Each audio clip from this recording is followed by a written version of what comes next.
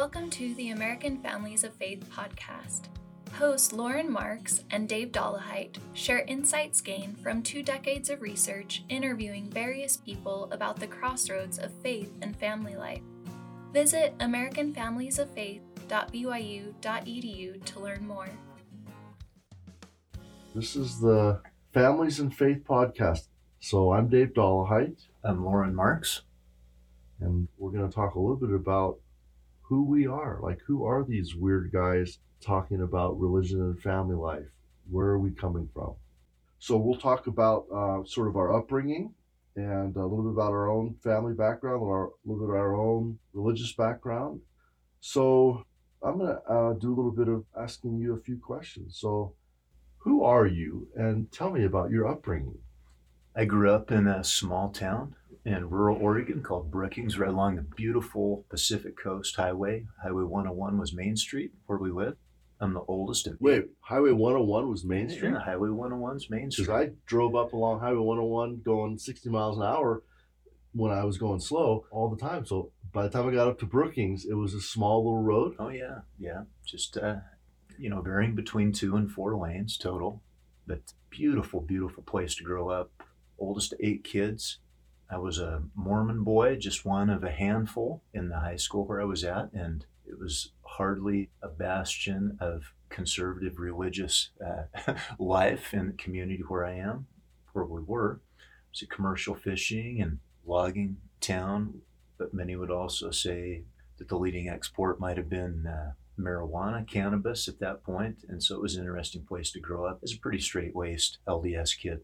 Did you ever come across, as you were out hiking in the woods, did you ever come across, fields of pot growing? I will neither confirm nor deny. Did you ever get run off with someone with a machete or a gun saying, "Get out of here, kid"? No, that never happened, but it was a constant concern of my dad's when I went off on backpacking trips that might happen. But it was in some ways an idyllic place to grow up as a kid that loved the outdoors and sports. Wouldn't have had it any different. What about you, Dave? Well, I grew up in a little town that you could call Hippie Town, USA, Hippie Town, California. There were hundreds, maybe thousands of hippie towns in California. But this little town I grew up in, Fairfax, in the Bay Area, was and remains well known as a hippie town. It has the Fairfax Festival every year where people come, now aging hippies, come from all over to, partake of pot and rock and roll. The field that I played Little League Baseball on from about ages, 10 to 13, once hosted a softball game between the Grateful Dead and Jefferson Airplane. And I wasn't there, but I've heard that it was like many softball games that were played in that area. Yes, there were balls being hit and caught, but there was quite a bit of fun being had by all, with various kinds of substances being partook of. And so, the quality of the game probably diminished over time, I would just assume. Groovy man. So yeah, I grew up in that little town in the 60s and 70s. My dad was a police officer in that town. My mom was an office worker. And I was mostly into sports in my childhood, running around with friends, playing doorbell ditch, hanging out, doing all manner of juvenile delinquent kinds of activities that were a lot of fun at that time. I'll let you plead the fifth, but you, however, were not, even though we're both professors of family life at BYU now, you were not a straight-laced LDS kid growing up there. Your story has a few more bends than mine does. Tell me about your experience religiously. Yeah, I grew up in an Episcopal family. My dad was raised Baptist and then became an Episcopalian after his father was killed by a drunk driver when my dad was 14. And then not much after that, couple of years later, his mom died. So he and his siblings were left without parents, and an Episcopal priest and his wife read about this in the paper and came by and began building a relationship with them. And my father and most of his siblings joined Holy Innocents Episcopal Church. My mom was raised by a Lutheran father and a Catholic, Irish Catholic mother, and she became an Episcopalian when she married my father. My mom had a child from a previous marriage, so when my mom and dad met and got married, my father adopted my sister Lana, who I think she was 8 or 9 at that time when they got married.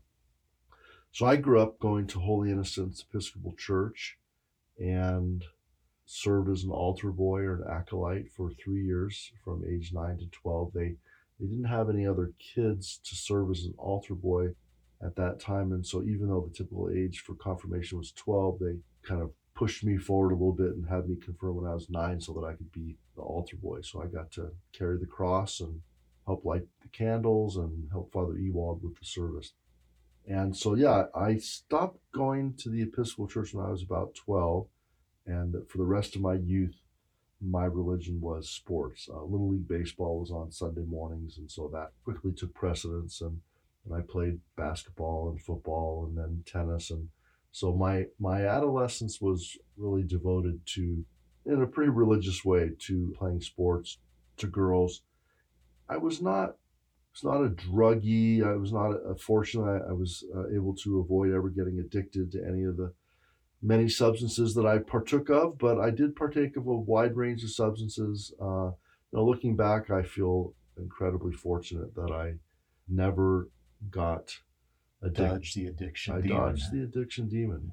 And that's no small thing. I have folks that I grew up with that were my good friends for years who sadly did not avoid the addiction demon. And some paid with their lives, many paid with their marriages and their health, and I feel incredibly fortunate. So, and most of that is because of my conversion to the Church of Jesus Christ of Latter-day Saints, or the Mormon faith, when I was 18. But that's we'll get to that a little bit later. I'd love to hear more from you, Lauren, about your upbringing, especially your youth, sports, music, just what was life like in the metropolis of Brookings, Oregon.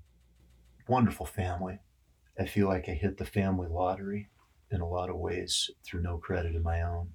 Wonderful mom and dad.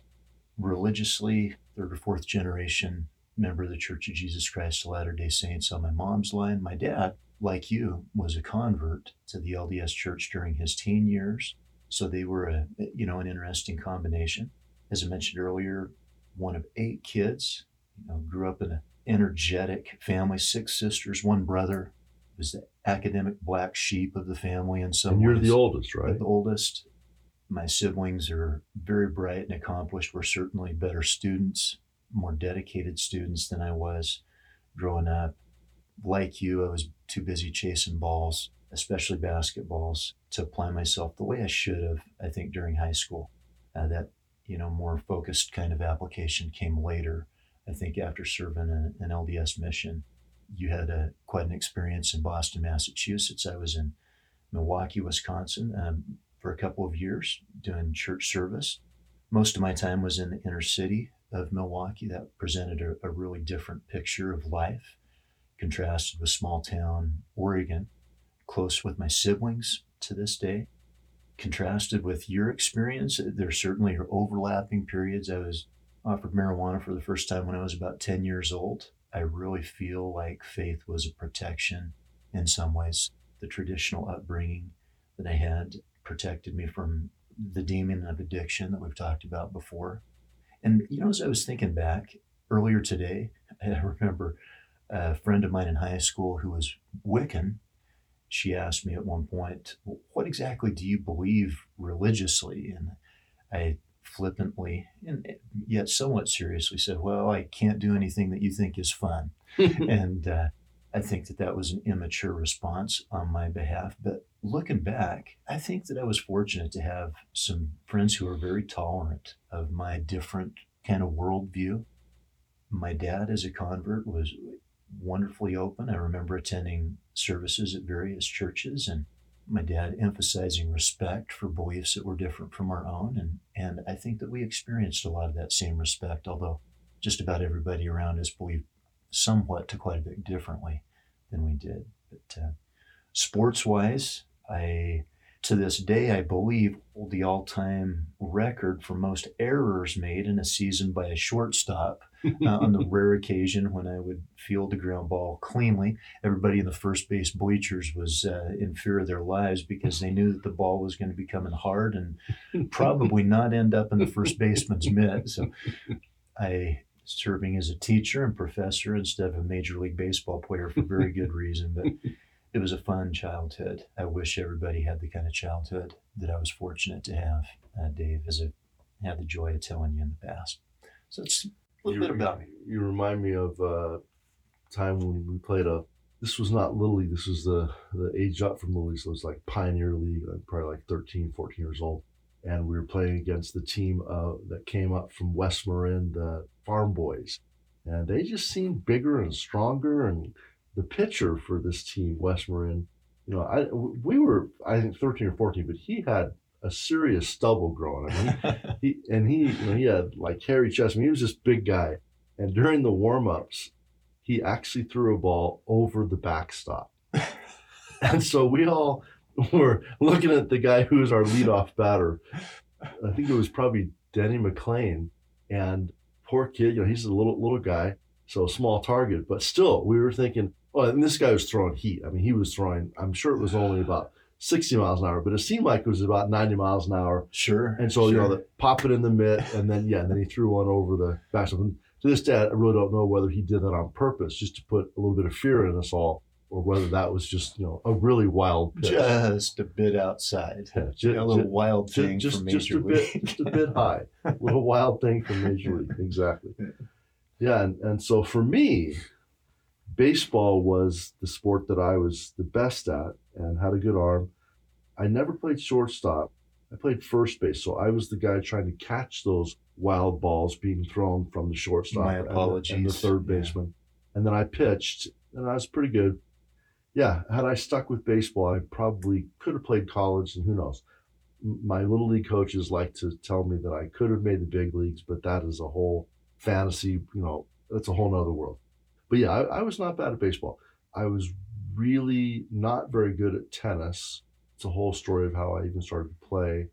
And I grew up in a very wealthy part of the country. The Marin County, where I grew up, was the 5th wealthiest county in the world at that time. I remember learning that as a high school. But you were not the 5th wealthiest family. No, we were not. Dad. Yeah, we were definitely, just in the middle somewhere.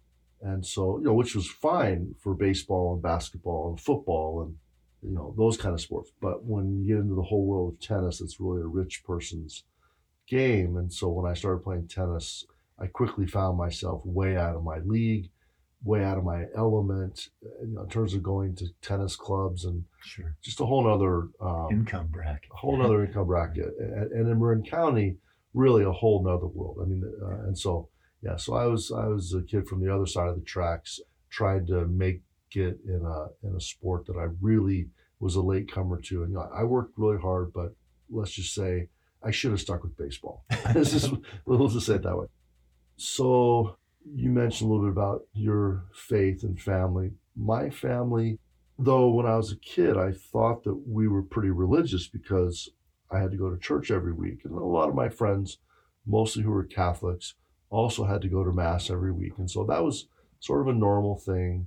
It turns out, actually, my parents mostly went to church so that I would have a moral upbringing. They themselves were not particularly religious. And back in those days, in the 50s and the 60s, a lot of parents felt an obligation to raise their kids in some type of a church setting or synagogue setting so that their kids would, develop good moral values. And so after I stopped going to church when I was about 12, it wasn't too much later that both of my parents stopped going to church as well. So even though my dad was a lay reader, and so I would hear him stand at the pulpit and read from the Bible each week, and my mom was the president of the Altars Guild, so she was very involved.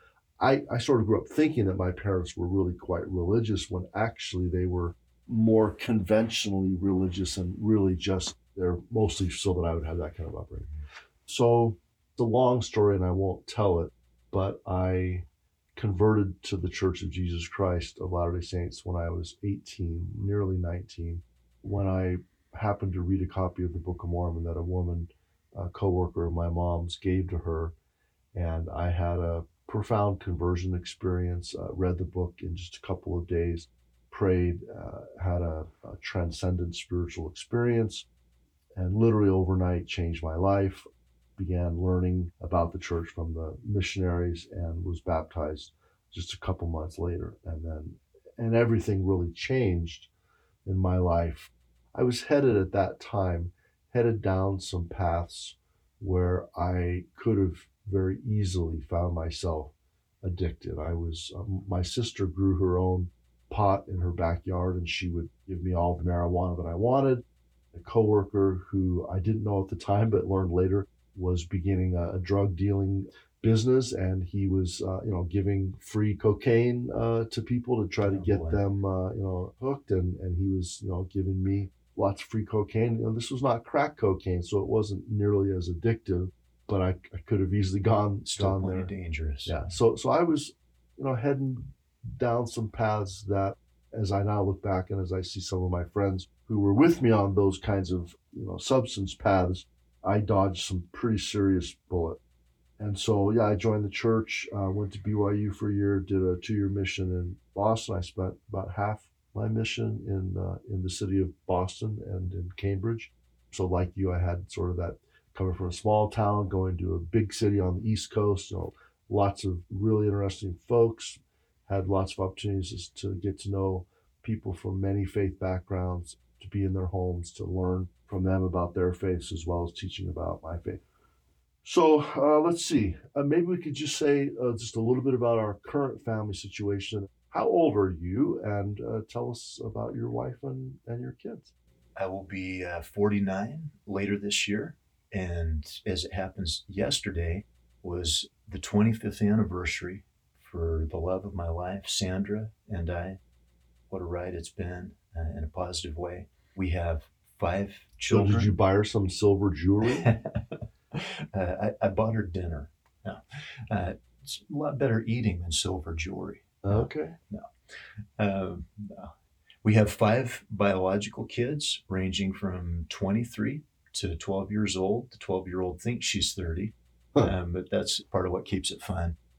We've had over 20 other children live with us for various periods of time in our home, and many ways they're our kids too. It's been a wonderful experience. So that's a little bit about our current family situation. So when you say 20 kids living in your homes, just say a little bit more about that. Sure. That's an unusual thing.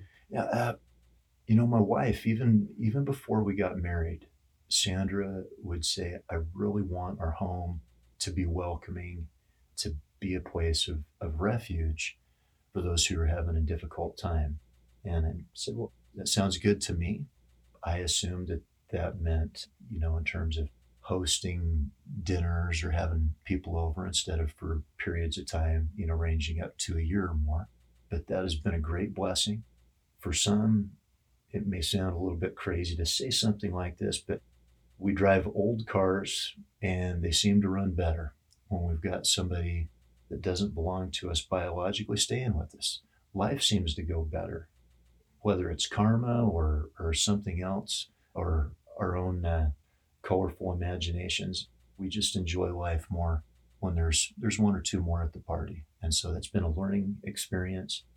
In terms of 25 years of marriage, it has been wonderful to grow up in a lot of ways as a husband and father in the family situation that I'm in, the marital situation, as the American Families of Faith project that you and I have done together has grown up, so that I've been able to learn in a very real, hands-on, real-world learning kind of way from the wonderful families we've interviewed, not just to turn around and turn those interviews into academic publications, but to be able to go home from an interview that night and to say, that wife, that husband that I interviewed seemed to do this really well. How can I adapt that? How can I borrow from that? How can I change and improve and do better? So in some ways, professional life for me and deeply personal family life, the boundary between the two has been permeable. if it exists at all. And what about you, Dave? Tell me a little bit about your family situation. Yeah, so I grew up in a family where my dad, he lost both of his parents when he was young. His dad was killed by a drunk driver when he was 14, and that was pretty traumatic. Yeah. And back in those days, they didn't really sit around and talk about those kind of things, and so Right. he kept a lot of that inside of him. He never talked about his mom and dad. He came and lived with us the last 17 years of his life, and he never really talked about his childhood or his parents.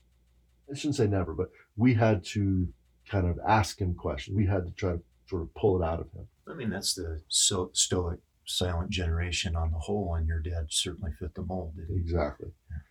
My mom, on the other hand, grew up with a Irish Catholic mother who was an alcoholic who beat her, and when she was drunk, beat her badly. And so my mom grew up in a very with a wonderfully quiet, stoic father who ran away from home in Norway when he was 17 and came to America. But my mom grew up with this loud Irish Catholic mother who was what we call an angry drunk. So my mom had a lot of issues. She had a lot of anger, a lot of need to control. And so I grew up with, I want to say, dysfunctional family, but my parents stayed married. Neither of them beat me. Neither of them were alcoholics. And so looking around me at the time, I knew my friends had parents who were alcoholics. I knew I had friends whose dads beat them when they were drunk. I felt pretty like in the middle, like my family was about equally, happy or unhappy as a lot of other families I knew. But when I joined the church, I definitely felt like I had a lot to learn. I saw all these strong LDS families around me. I was invited into people's homes, like you invite people into your homes. As I was investigating the LDS faith and a new member, a number of great families invited me into their homes. And I saw these strong, happy, big, religious, Mormon families, and it was very different from what I observed. Religiosity was more prevalent, and the fathers really sort of took this active role of leading the family in prayer and in family home meeting. And so was that intimidating? Or yeah, it was very intimidating. But did it instill a hunger in you for that? I mean, yes, both things. It instilled a realization that that if I was going to marry some good LDS girl from strong LDS family, that I better up my game. Mm-hmm. I better learn how to be a decent husband and father. I better figure this out. So when I got back from my LDS mission at age 22 and a half, I decided to study families at BYU. And so I changed my major from theater to family life. And I figured I'll learn about families and that'll hopefully help me be a better husband and father. And then in doing that, I thought, well, maybe I'll become a family therapist. So I decided to get a graduate degree in family therapy so that I could actually do that kind of learning that I felt like would help me to be a better dad and a better husband. And it has made a big difference for me. It certainly has helped me.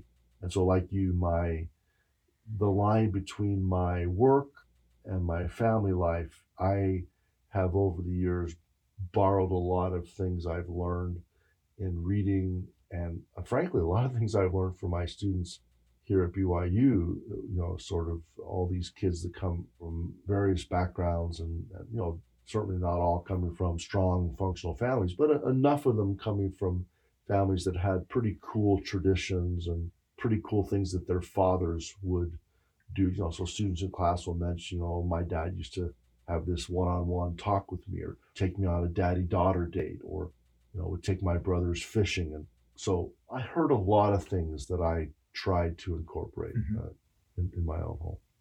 So let's see, and my wife and I have been married for 37 and a half years. We have 7 kids ranging from 35 down to 20. And we got 4 really super cute grandkids. So I'm 62. I'm a little older than you. I didn't realize you were so close to fit the big 5-0. Yeah, it's coming up. Man, that's getting up there. Doctors Dave Dollahite and Lauren Marks are both professors in the School of Family Life at Brigham Young University. The American Families of Faith Project shares research-based ideas about ways of making faith come alive in marriage and family life.